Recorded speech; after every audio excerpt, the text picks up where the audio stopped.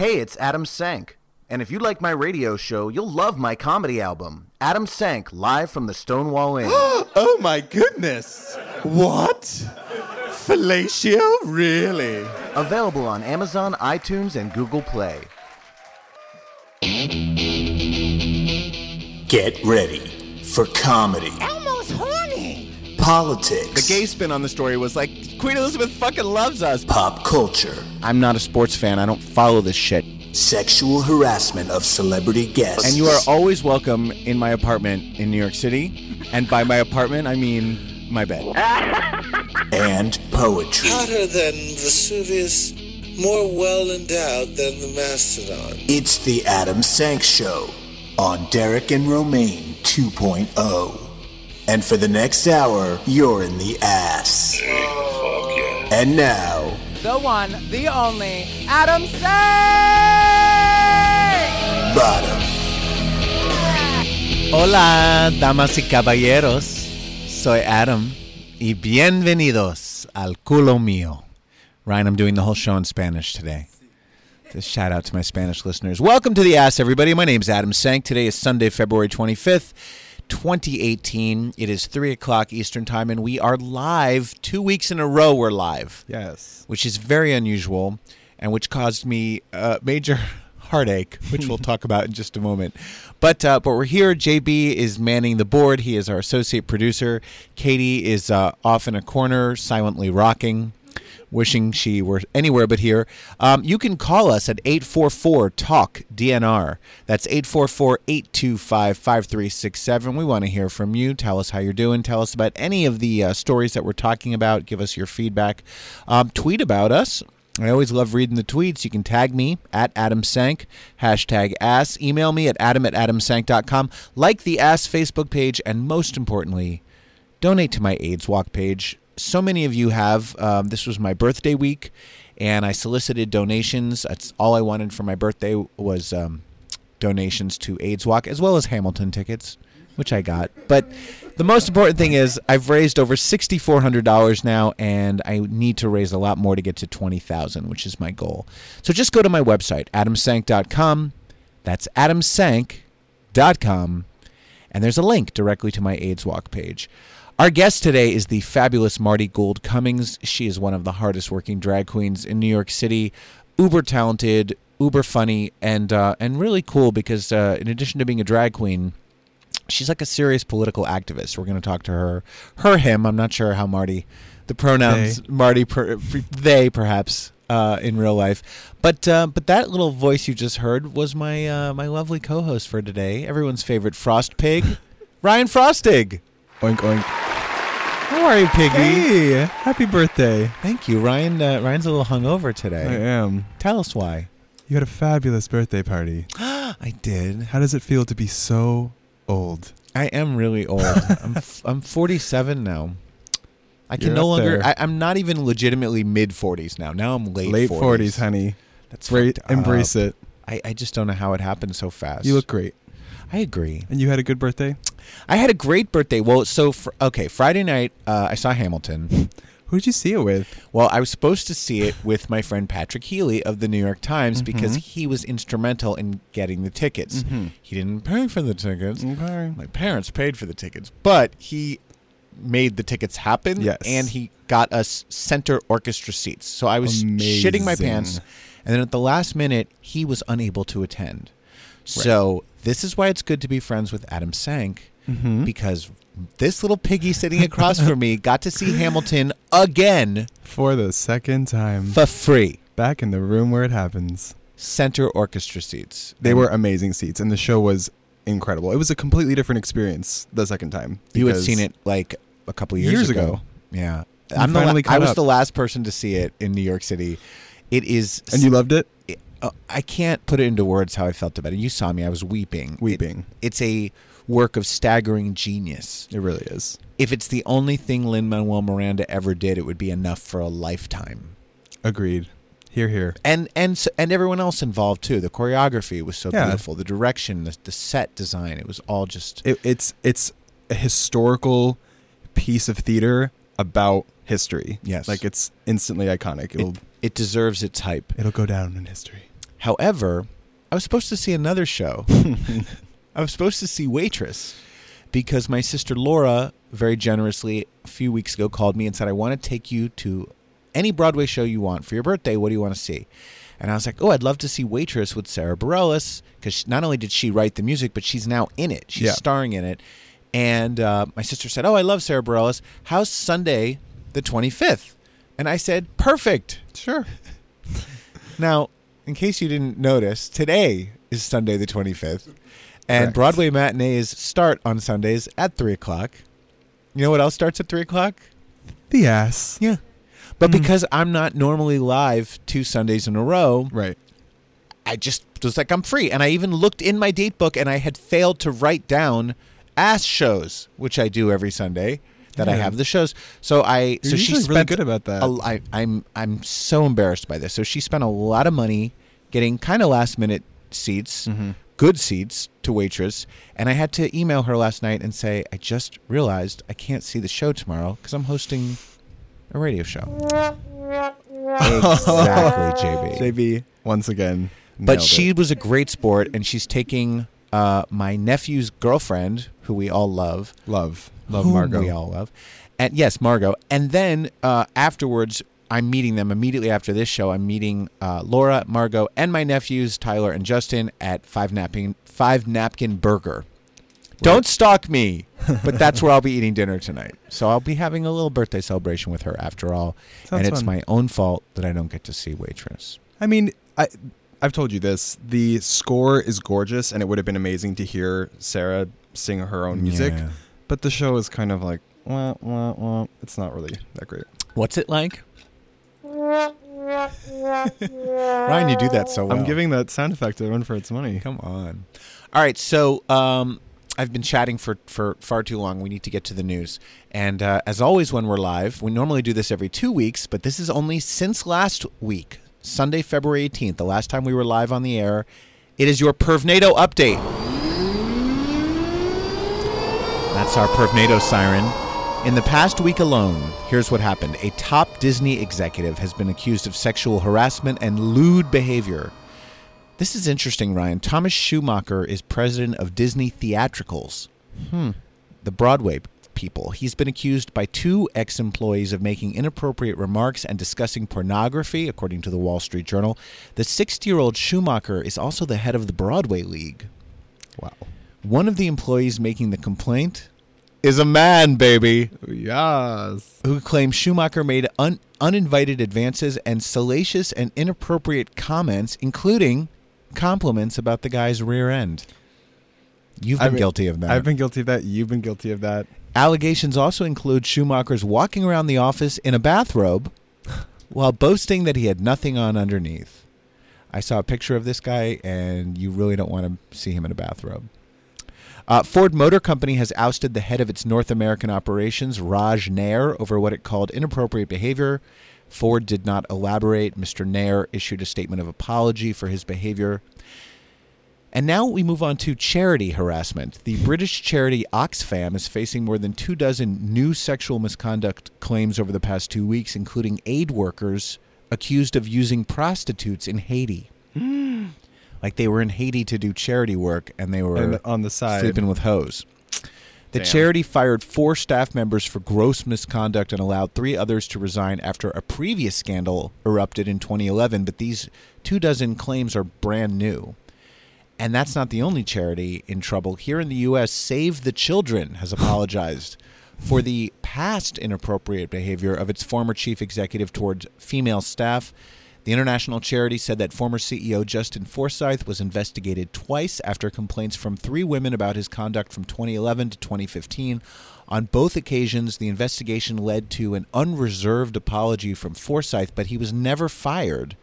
He left Save the Children in 2016, only to be hired by UNICEF, where he still works. Wow. So I don't know what UNICEF is going to do now that this news That has does come not out. look good for them. Meanwhile, KIPP, one of the nation's largest and best-known charter school networks, announced late Thursday that it had fired Mike Feinberg after an investigation found credible evidence for allegations of sexual misconduct. Feinberg was the co-founder of this company. These are the charter schools that Trump and Betsy DeVos and all the Republicans love so much. Feinberg denied allegations, but an independent probe found that an allegation of sexual abuse by a student 2 decades ago had credibility. It also cited an allegation of sexual harassment against Feinberg that involved a financial settlement. And finally, our wonderful president, Donald Trump, is facing renewed questions about his alleged sexual misconduct. Rachel Cooks, not Rachel Lee Cook, Rachel Cooks, a woman who worked at Trump Tower, claims that the Orange Monster forcibly kissed her in 2006 inside the building. Trump denies kissing or even meeting her, calling it fake news.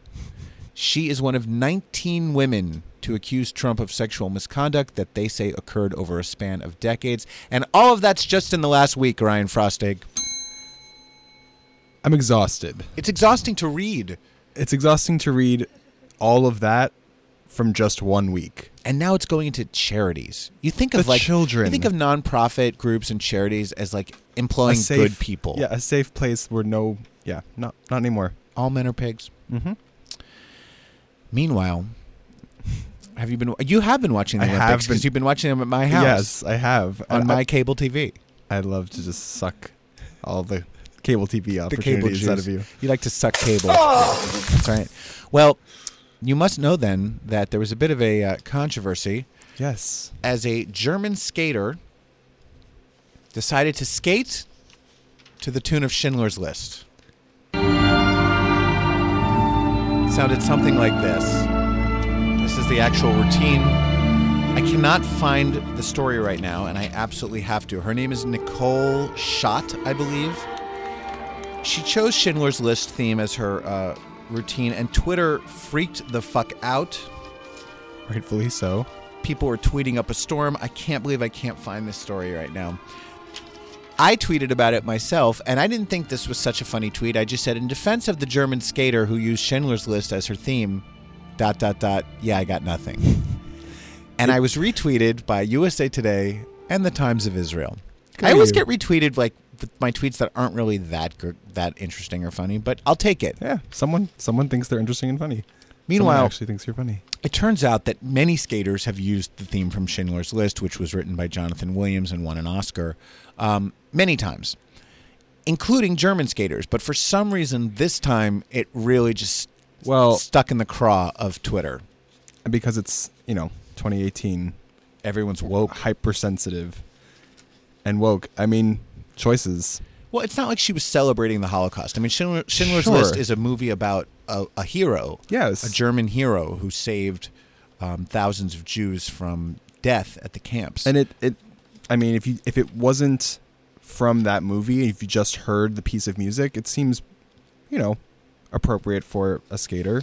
Well, I heard that skate too. I heard that her original choice was "If I Were a Rich Man" from Fiddler on the Roof, and this is the one that came in second. But yeah, if you're German, and really if you're anything, you probably shouldn't use the theme from Schindler's List to skate to. One thing to keep in mind is that Steven Spielberg, who directed the movie, refused to take any money from that movie. He called it blood money. Wow. And he donated all the proceeds to, I believe, the Holocaust Museum or some other Jewish cause. So anyone who uses it for their own benefit, questionable choices. No, you're just a horrible person feeding off the pains of other people. I'm sure. I mean, part of me feels really bad for her because I'm sure she had no ill intention. Sure. And thought, this is fine. It's beautiful music. And lesson learned. Well, I feel like in her case, it was just an innocent thing. She was just one to dance to it. Exactly. And again, being the wonderful PC world we live in today, we overreacted. Right. And I mean, Twitter's a terrible thing for anyone because the internet it's in just general. Evil. It's a terrible thing. But anyhow, speaking of the Olympics, do you know who Sam Greisman is? Oh, do I? Tell us. This person has appeared on my Tinder.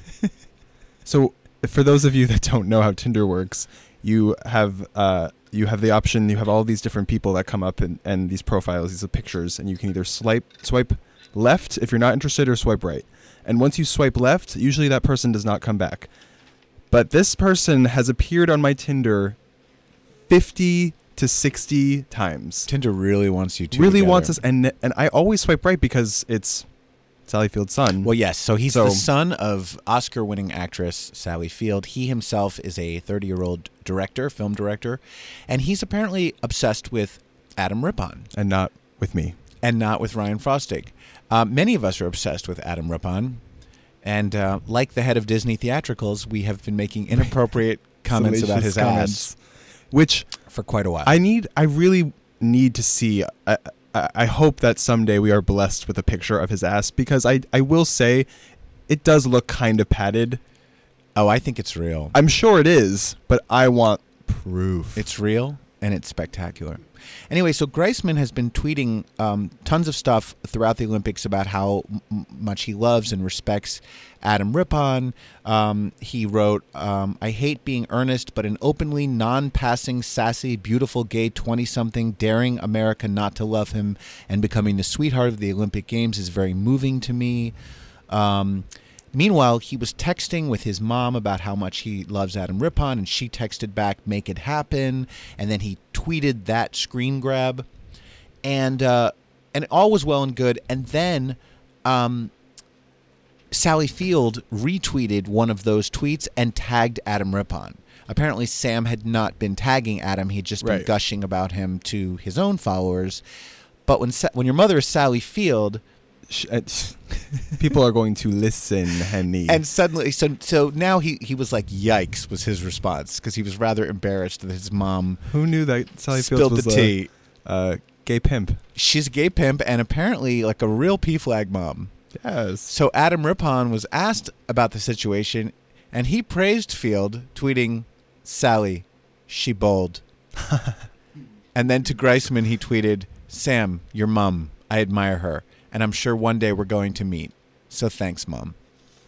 Well, it's a cute story. Adam's way too cute for him. I agree. Charles from Cornhole, you're on the air. Hey there. I was just remembering that I'd seen something that was appropriate for your Pervnado piece involving Brendan Fraser. Oh, did I miss one? No, what happened? It's Fraser, but what happened to Brendan Fraser? This was in, I get the email called The Skim, that's just sort of a synopsis of recent stories. Go ahead. And it says, meanwhile, Brendan Fraser is speaking out about why he took a break from acting. He says that back in 2003, the then head of the Hollywood Foreign Press Association, Philip Burke, groped him at a luncheon event. And says that's why the HFPA, which is that's the body that gives out the Golden Globes, mostly stopped inviting him, meaning Brendan, to the awards shows. So anyway, how do you grope somebody at a luncheon unless maybe you pass them in the men's room? Or something? A lot can go on underneath a table. Did you ever see that episode of Sex and the City? Yeah, especially if the tablecloth is long enough. Yeah, but it is one of those things where it's hard to imagine someone being so bold and so gross that here you are at this fancy luncheon and you're reaching under the table grabbing their cock. Yeah, or saying, "Hey, let me adjust your napkin for you," or something like that. Is that guy still head of the HFPA? Do you know? No, it says Burke is no longer HFPA president, but is still in the organization. He, of course, denies the allegation. So, well, Charles, you've made news today on the ass. We have to say allegedly. Yes, and thank you so much for contributing to our Pervnado. Yes, and I also want to say hi to Ryan. Hi, Charles. I know he notices when I don't say hi to him. So I'll say that. And is it still raining where you guys are? It's pouring, but I hear it's far worse down south. My poor friend Walt Nichols is in Little Rock, Arkansas, and has sent me videos of his backyard. It looks like fucking Noah's Ark. It's biblical. Oh, poor Walt. Oh, God. Torrential rain. But anyway, I will clear your phone line, but I wanted to just say hi and happy birthday to you. Thank you so much, sweetie. I appreciate your listening and your calling, and I'm sure it's warm and dry in Arizona where you are. It's actually, really quite nice right now, unseasonably warm, as a matter of fact. Great. Enjoy. Bye, honey. Bye, Charles. Talk later. Bye-bye. Listeners, you can call in yourself at 844-TALK-DNR. That's 844-825-5367. Tell us if your mom would ever set you up with Adam Rippon. Great news about the Oscars. We were just speaking about the Golden Globes. Daniela Vega. Do you know who she is? She is a Chilean actress who has met with some acclaim, and she will be at the Oscars this year presenting, and what makes that special is she will be the first openly trans person to ever present at the Academy Awards. That's awesome. It really is. Amazing. What has she been on? She Obviously didn't do my research. was in a movie that was at the Berlin Film Festival, and Variety called her performance a multi-layered, emotionally polymorphous feat of acting. It was called A Fantastic Woman. Oh. It was her international debut. Wait, she's trans? She's trans, and the character's trans, too. Oh, my God. I saw a preview for that when I saw Call Me By Your Name, and I've heard that it's, like, amazing. Well, interestingly, A Fantastic Woman, the movie, was nominated for an Oscar for Best Foreign Language Film, but she was not nominated. It's always a really tough category, and this year, I mean they're all amazing. It's like Meryl Streep and Frances McDormand. And she's a relative unknown before this, but it's awesome that the movies met with such acclaim. I wanted to use a soundbite of her, but her English isn't so good. Yeah. So it would have been hard to understand. Well, we'll definitely have to. But congratulations to Daniela Vega. When I first saw it, I was thinking of Yolanda Vega, who does the lottery drawings here in the New York tri-state area. Do you know what I'm talking about, JB? I don't. She's like, I'm Yolanda Vega, and tonight's winning numbers are, but this is Daniela Vega. Wait, but isn't Yolanda Vega an actual woman? She is well, they're both actual women. I mean, but Daniela is a trans woman. Okay, that sounded wrong. That Yes. would be for that kind of way. But I mean, Put your foot in your mouth, JB. Yeah, I did. So sorry. A cisgendered woman. Correct. Okay. But anyway, yeah, so good for her. So look for Daniela Vega at the Oscars, which is next weekend, Ryan, when we're going to at our fucking chorus retreat. We'll be We'll back. be exhausted and worn out. Cranky. Sore. Hungover. Buttholes will be sore. Okay, this is a time for a serious news story. This is actually something I wanted to talk about last week, never got to it. And it's a weird story. Here in New York, in the state of New York, there have been numerous allegations of gay men being denied life insurance policies because they're on PrEP. Wow. There was a guy, I'm going to see if I get this right. There was a guy named Dr. Philip Cheng. He began taking Truvada for pre-exposure prophylaxis, or PrEP, to prevent himself from becoming HIV positive. Then he attempted to apply for a disability insurance policy and was told he could only have a 5-year policy because he was on PrEP. So the New York Times did an investigation and found that this has happened a lot.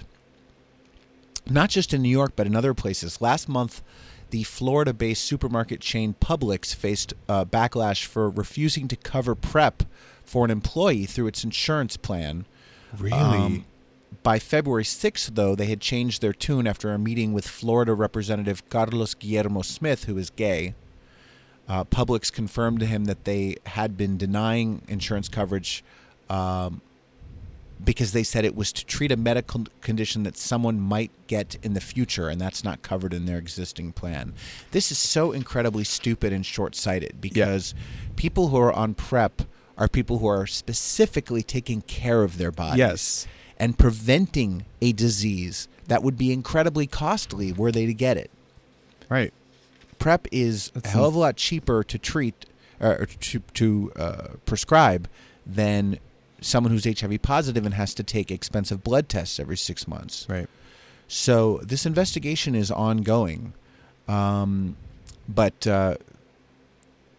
LGBTQ rights advocates are up in arms, as well they should be. And hopefully this practice of denying people life insurance and disability insurance will stop. Meanwhile, in a lighter note, Russell Tovey has a new fiancée. Oh, my goodness. Russell Tovey is the super hot British actor.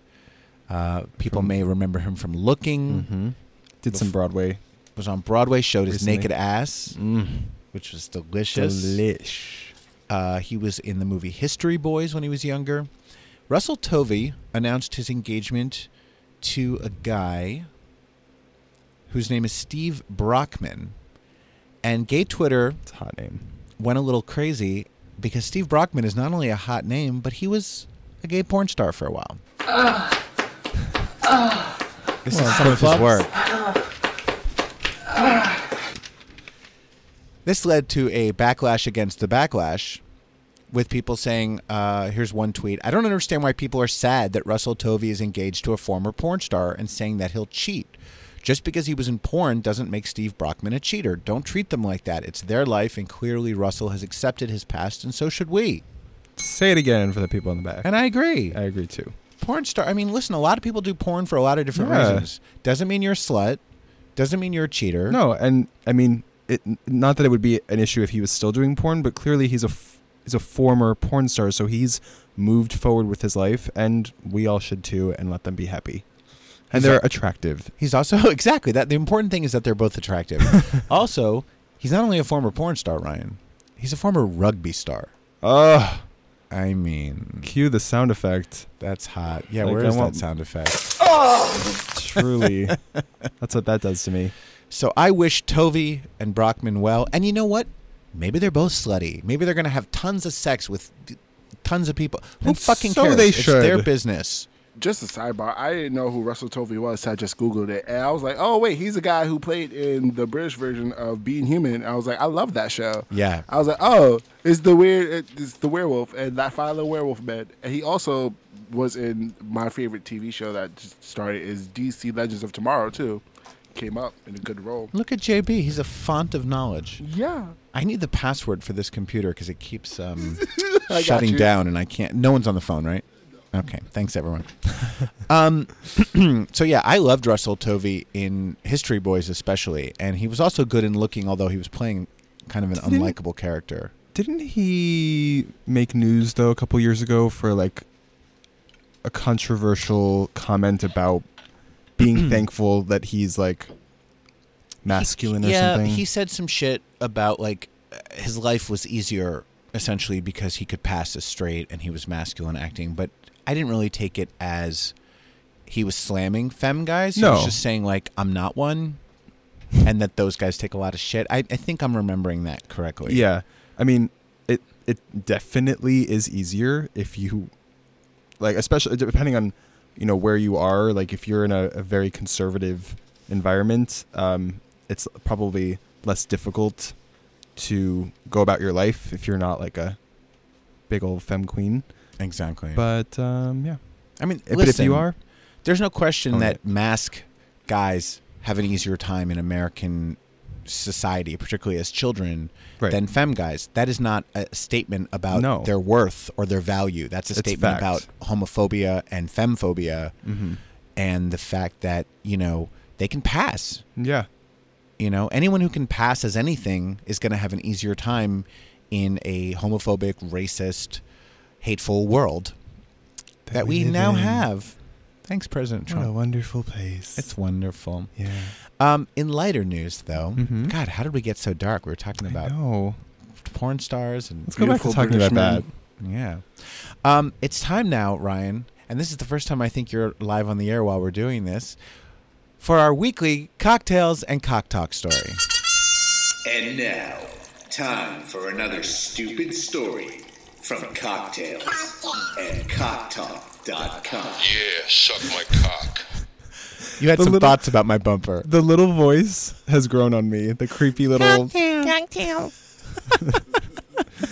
It made me laugh. The audio is terrible. It's for some reason the record level was very low. I don't know how to do these things. Apparently, That's pretty good. I'm the only person on DerekandRomaine.com that does all my own imaging. There's some imaging factory Yeah. at other people's disposal Sure. that I am not You have privy no to. access to No one's it. ever offered to do anything for me, but I do my best with my I think it's fabulous. with my 2 tin cans. Excuse me, and your my piece of 5-minute string. intro I had worked on. I did that. Yeah. What 5-minute intro? The one before the show that we put on with the trivia, I had made that. Well, that's just a clip. Not the whole thing. I'm talking about actual imaging where it's like, you know, cock talk, you know, something like that, Like with sound piecing effects together and like a music and track. yeah, like the opening. I did the opening myself. I could do that for you if you like. Yeah, Just more send it to imaging, me. please. Let's image the fuck out of this show. Image the fuck. It's weird that it's called imaging, right? Because there's no image. It's very confusing to me. Anyway, here's your cocktails and cock talk. We have 2 stories, Ryan. I'm ready. The first one is an article called "Tips for Tops That Want a Bottom," otherwise known as bottoms. We're all bottoms on the inside. Cocktails and Cock Talk have teamed up with Dr. Evan Goldstein of Bespoke Surgical. He's apparently spending a lot of money to constantly be interviewed on their website. I am receiving no money, by the way, to always be promoting this website, and I think it's time that changed. Anyway, Dr. Goldstein says, I believe there are 4 gay things that help make your first time bottoming more pleasurable and less prone to injury. And those 4 things are? Anyone want to guess? Lube. Is lube one of them? Plenty of lube. That's right. on the list. Katie says breathing. Relaxation is number 1. All right. 1 point for Katie. Douching is not on the list. Ooh. I believe it should be, but that's more about hygiene than safety and comfort. I want to say eating the booty hole. Eating the booty hole was not on his list, surprisingly. It should have been. That relaxes everything. Ding, ding. Communication. What? Okay. And finally, proper positioning. Yeah. Okay, position. That makes sense. Dr. Goldstein did not say anything about poppers, which, although they can facilitate entry, they've also been known to cause anal capillaries to pop and bleed. And nobody wants a bloody dick when you pull out. If it's your first time bottoming or something you've only done once in a blue moon, and or your partner is particularly big or girthy, lucky you, I say, Goldstein recommends dilating. Have you ever heard of this? No. What is that? They don't really explain what you use to dilate, but I assume that means sticking something up there. Isn't it like Kegel exercises? No. Dilating, Katie, maybe you can explain this. For women, I mean, when you're dilated, that's when your vagina is open before the baby comes out. And I know that trans women have to, if they get genital surgery, they have to dilate on a regular basis using a rod to keep the opening from closing up. So maybe there's some kind of rod that we stick up our butts. That sounds dilating horrible. Definitely comes natural to pregnant women. So I don't know how you do it manually, but it is the expansion of the cervix. Well, he says this dilating will help your muscles relax and also help lubricate the entire anal canal. I hate that word. Anal canal. It's a canal for I'd love anals. to... 15 miles on the anal canal. I got a mule. Her name is Sal. 15 miles on the anal canal. There's really no such thing as too much lube, he says. I agree with that. Yes. The more, the merrier. The website says, hear this, hennies. Lube is your friend. This ain't Brokeback Mountain. Y'all leave the spit and pick up the real deal. Meanwhile, positioning. He says the best position, and I disagree with this, is for the bottom to start out on top. I always do that. Really? Mm-hmm. I hate being on top when I'm the bottom. Because I want to have control over those first few moments. Because for me, that's a very vulnerable time. Like, that's a make it or break it for me. I see the logic, but there's something about sitting on a cock that makes me feel like I'm taking a shit. Yeah, I can't do it. That is not a sexy position for me. I want to be on all fours with my ass up in the air. Well, that is when I feel most open. Ass open to the wind. Stick it in. Here I am. That is the first time I'm hearing this. People at my birthday party who are listeners of the show were quoting Romaine last night, and Ryan had no idea what they were talking about. I have been on the show several times and have never heard that before. Now I'm in the know. That's the famous ass open to the wind. Anyway, he says being on top is good for the bottom. He says to remember it's not a marathon. There's no rush or harm in taking things slow. Things like length, girth, and curvature of the top's penis, as well as the overall position of the bottom's pelvis, is key here. He says penises come in all shapes and sizes, but so do anuses.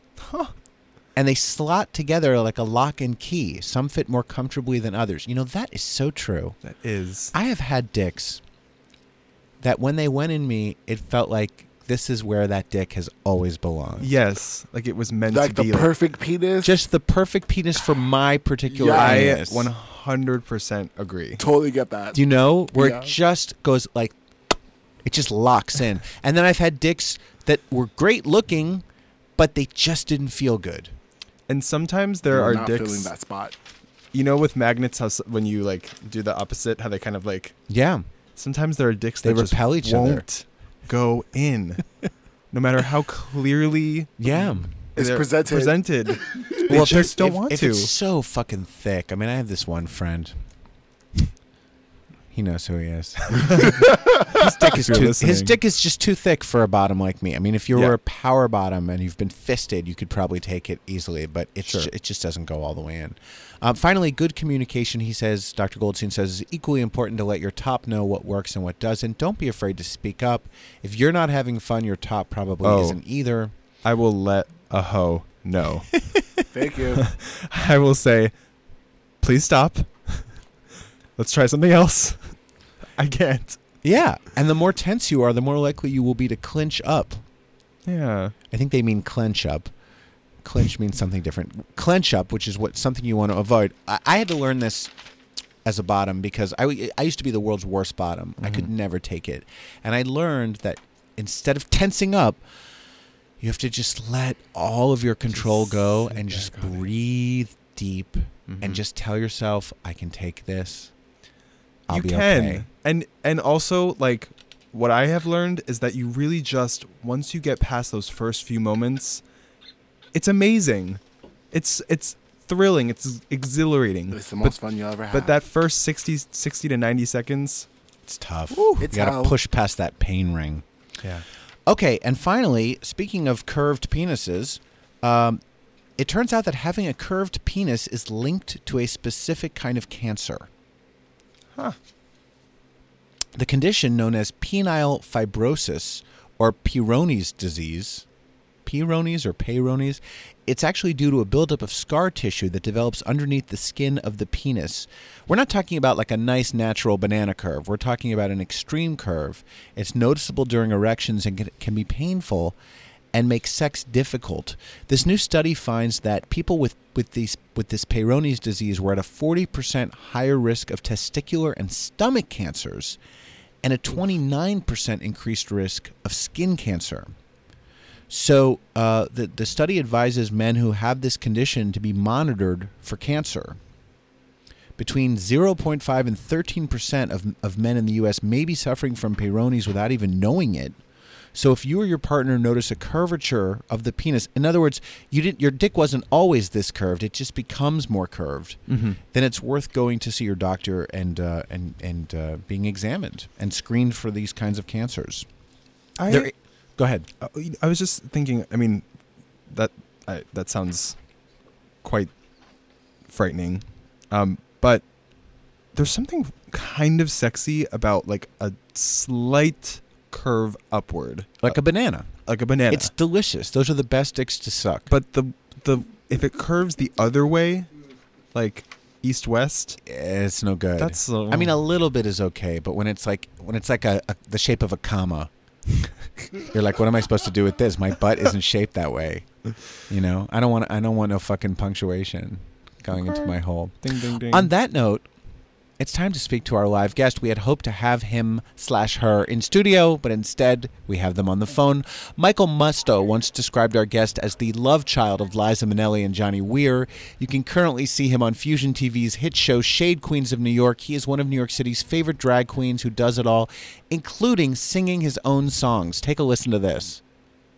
Hit it, JB. Can't you hear that boom, ba-dum, boom, boom, ba-dum, boom, babe? You got that super bass. Boom, ba-dum, boom, boom, ba-dum, boom, boom. You got that super bass. My heart beat running away. Hey, beating like a drum and it's coming your way. Can't you hear that boom, ba-dum, boom, boom, ba-dum, boom, babe? You got that super bass. Boom, ba-dum, boom, boom, ba-dum, boom, babe. You got that super.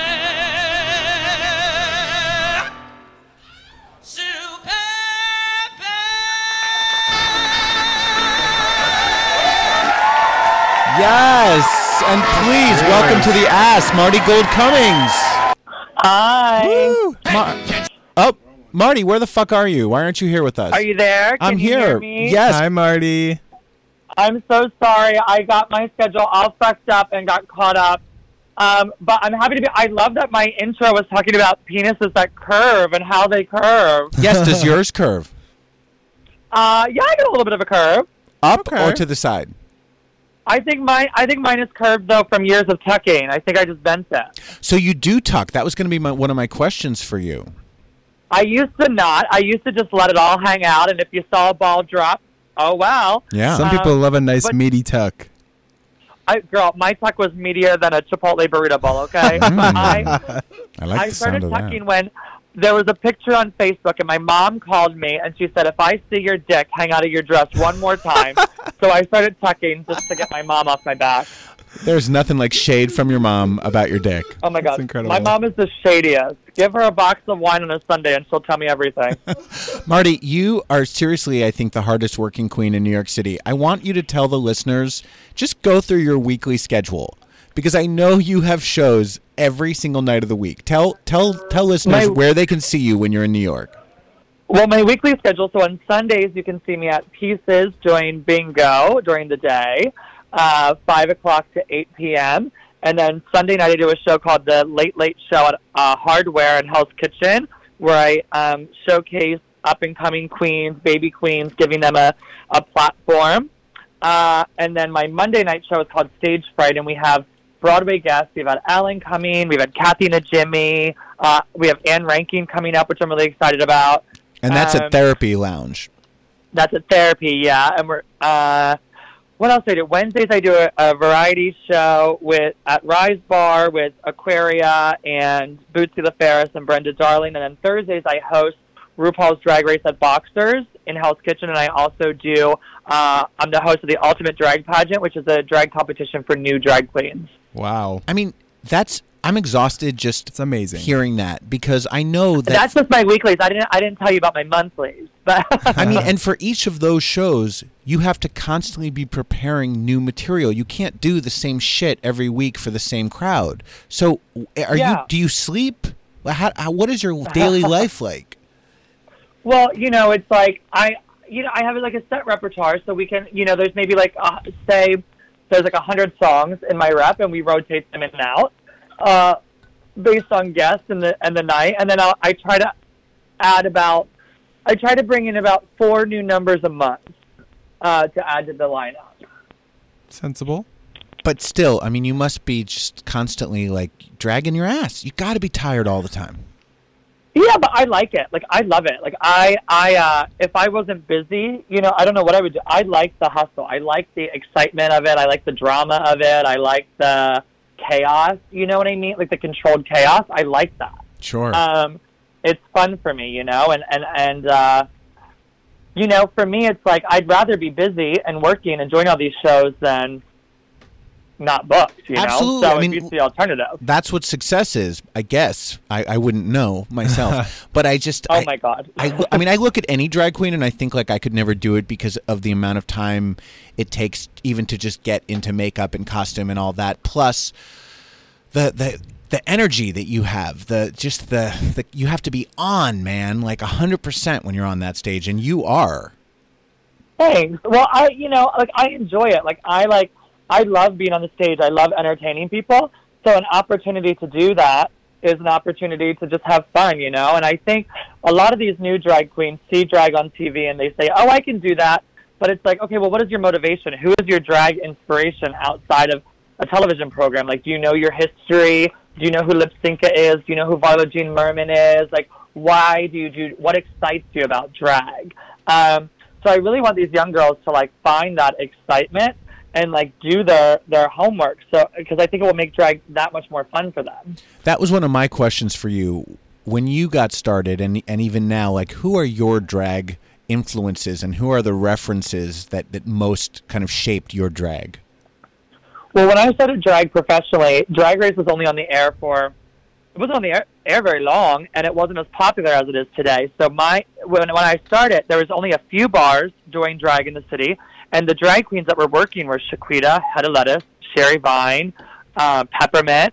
And so that's kind of who I looked up to, And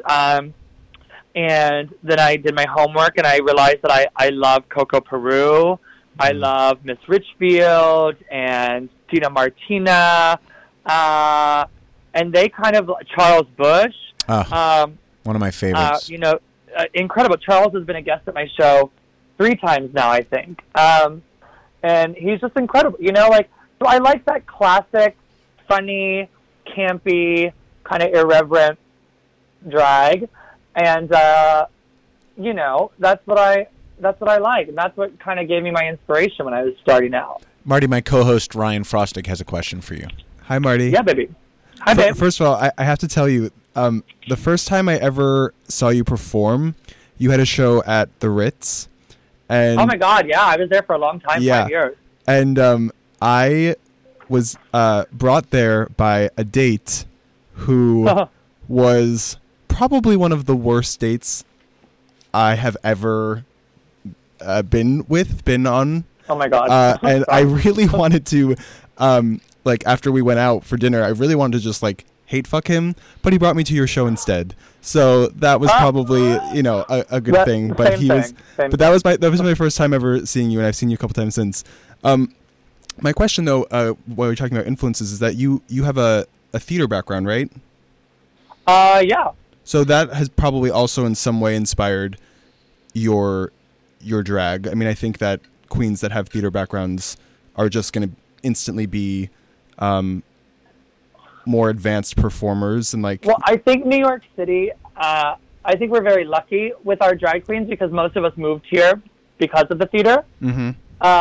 So most queens in New York City have that theatrical background because that's what we wanted to do, and Right. we got into drag. So New York is very, very, our audiences are very lucky. I'm not saying for myself, but for all the other queens, you know, they're very lucky that they have these girls who have put on productions and they know how to do shows and they know showmanship. And, you know, I started drag because I wasn't getting booked anymore. So I was like, well, I got to make money as a performer. Sure. What do I do? But, you know, that was before there were shows like Kinky Boots and Priscilla and all that stuff, you know. Right. But I love it. Like, I love that drag gives me an opportunity to play any role I want. I can sing any song I want and make it my own. And I get to play parts that I'd never be cast in because of my drag character. I can cast myself in it. And it's so much fun. That's why I started doing stand-up, is because I wanted to do I wanted to basically act in plays, but no one was ever going to cast me. So I was like, oh, I'll just write my own material and perform that. Yeah. You know, exactly. It does give you freedom. Do you know what's so funny? It's like, I got started in drag because I was doing this show off Broadway, and the character was drag-ish, and so that got me, like, started in it. But then I stopped getting, I didn't stop getting cast. I stopped getting cast in stuff that made me happy. Right. And, like, the roles just I wasn't happy with them. And so for me, it was about, like, finding that happiness as a performer and what's going to make me happy. And now what's so funny about it is I'm getting cast in stuff all the time because of my drag. It's so funny. I'm like, oh my God, like, I'm now getting roles I want it because I do drag. Right. It gets me noticed. It's like more, you've come full circle now. Yeah, it's really interesting. You know, I've been doing drag for 8 years as a living, so to see the I mean, I was so ugly when I started too.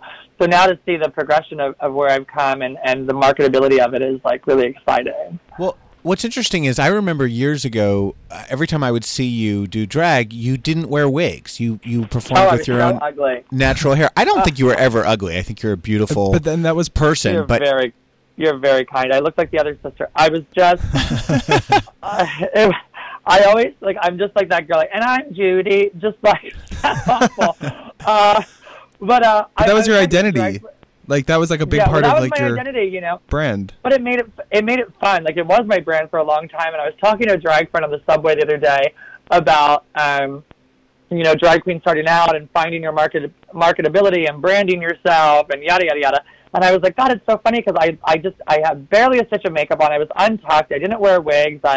I was singing in the wrong key. Like, how did I get hired? Like, who thought this was a good idea to hire me? And my friend said to me, she was like, well, you sold your personality, and that's what got you the gig. Right. And so I like to say to girls now when I'm, like, having them as guests, I'm like, don't worry about what you look like. Worry about how you feel on stage. If you feel confident and you're having fun, you'll sell the show. It doesn't matter what you look like. And eventually you'll figure out what aesthetic works for you, and it will continue to evolve. Like, my drag is evolving. I think the minute you're a drag queen and you say, oh, I haven't figured out what my look is. Well, you're lying. Yeah. You know, you should always be experimenting and trying new things, you know? And now you're wearing wigs. She's wearing wigs. And she looks gorgeous in them. Oh, thanks. I just look like a Clydesdale, that's all. There was a... babe? No, I was going to say, that I just saw, I think it was over the holidays, you did a photo shoot. It was you, Pixie, Bob... Yuha, yeah. Okay. You all looked incredible, like the dolls. Like it was. I love those girls. Yeah. That photo's very edited. Well, yeah, but Marty, stop putting yourself down. You're a glamorous creature. The elephant in the room that we must address is why haven't we seen you on RuPaul's Drag Race? Clearly, you could be a very strong contender. Truly. You're very sweet. It's so funny. I've been getting that question a lot this week because they announced the new season. And so whenever the new season is announced, I always get the question, well, when are you on? Why are you on? And I've auditioned for many years, and I've gotten great feedback from the casting people. And, it's my favorite show on TV. But right now I'm at a place where I have my show, Shade Queens, on Fusion. Yes. And I'm a producer and creator of that show, and I'm one of the stars. And I decided this year for season 11, I'm not going to audition for Drag Race because I just see myself going in a different direction. I feel this isn't like, I don't want to sound like negative or bitter because I'm not. But I think it's like, I think you have to make a decision in your career. Where do you think you excel? What makes you excel?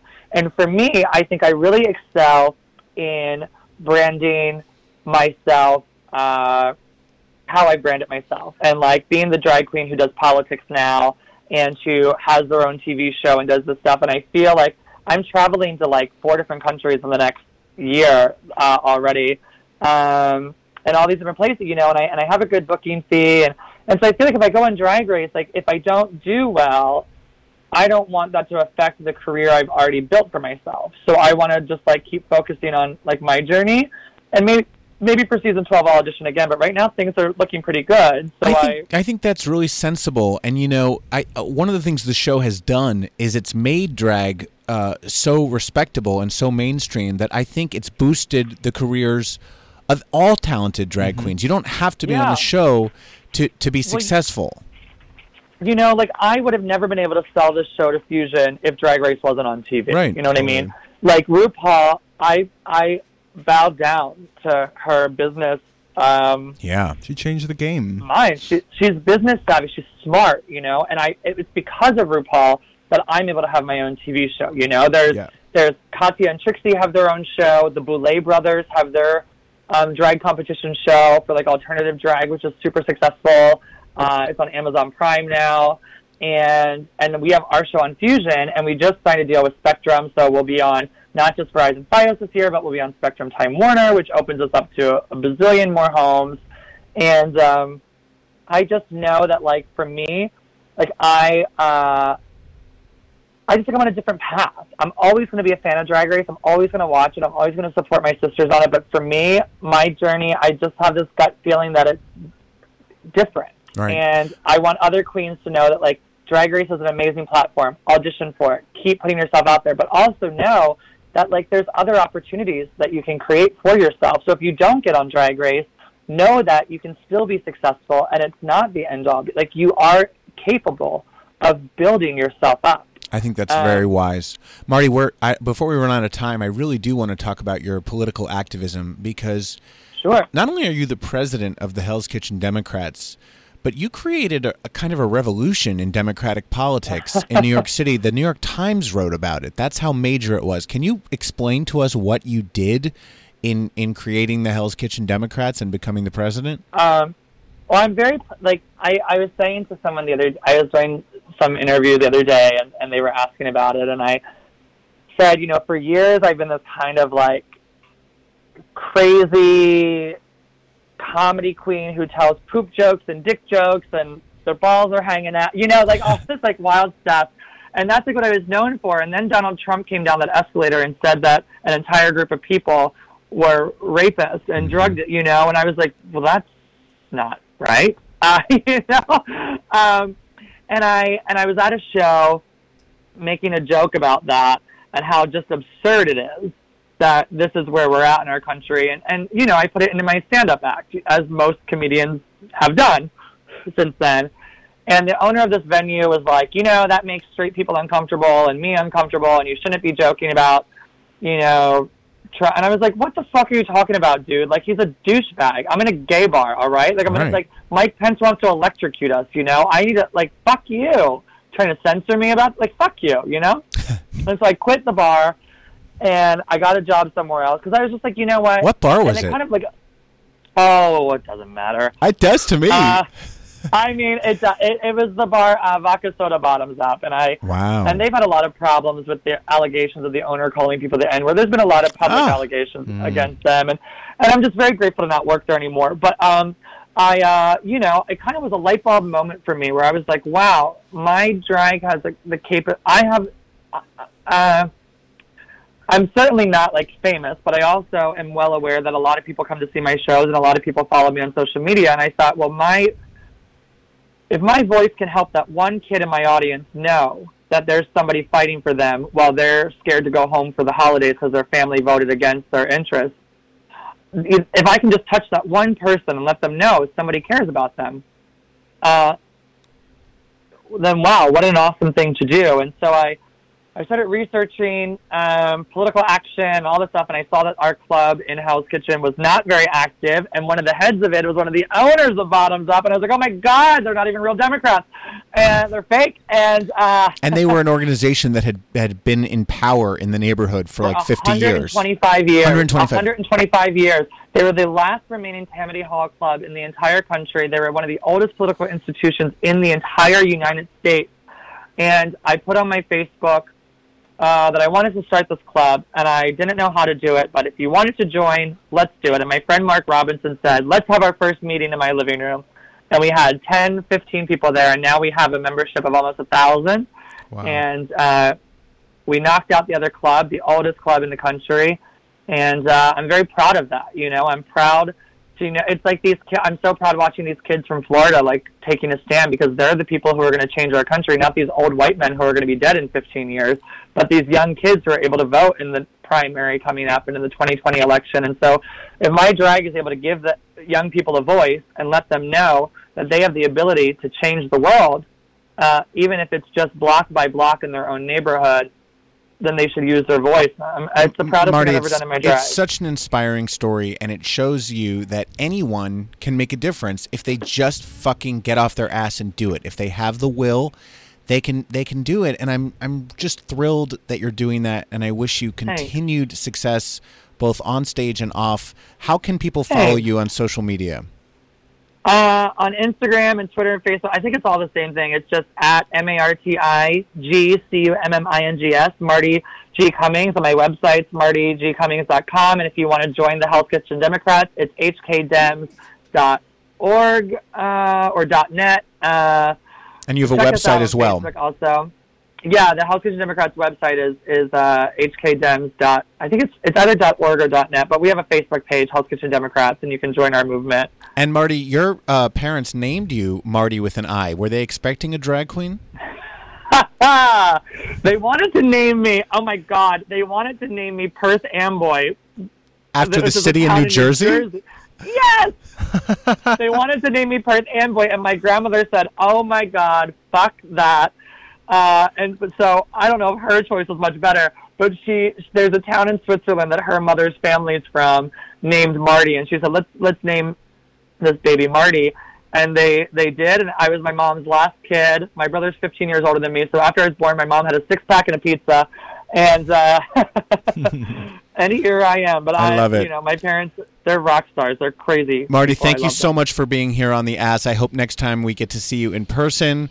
I want to thank... I'm so sorry for the confusion today. No problem, sweetie pie. No, you'll make it up to me. I want to thank Ryan Frostig for co-hosting. Next week, Joey DeGrandis will be back in the co-host seat. Our guest will be the hilarious comedians Joanne Filan and Irene Bremis. Subscribe to Derek and Romaine. Don't forget to follow me on Twitter and Instagram at Adam Sank, and download my comedy album, Adam Sank, live from the Stonewall Inn. Have a fabulous week, bitches. Bye. Bye.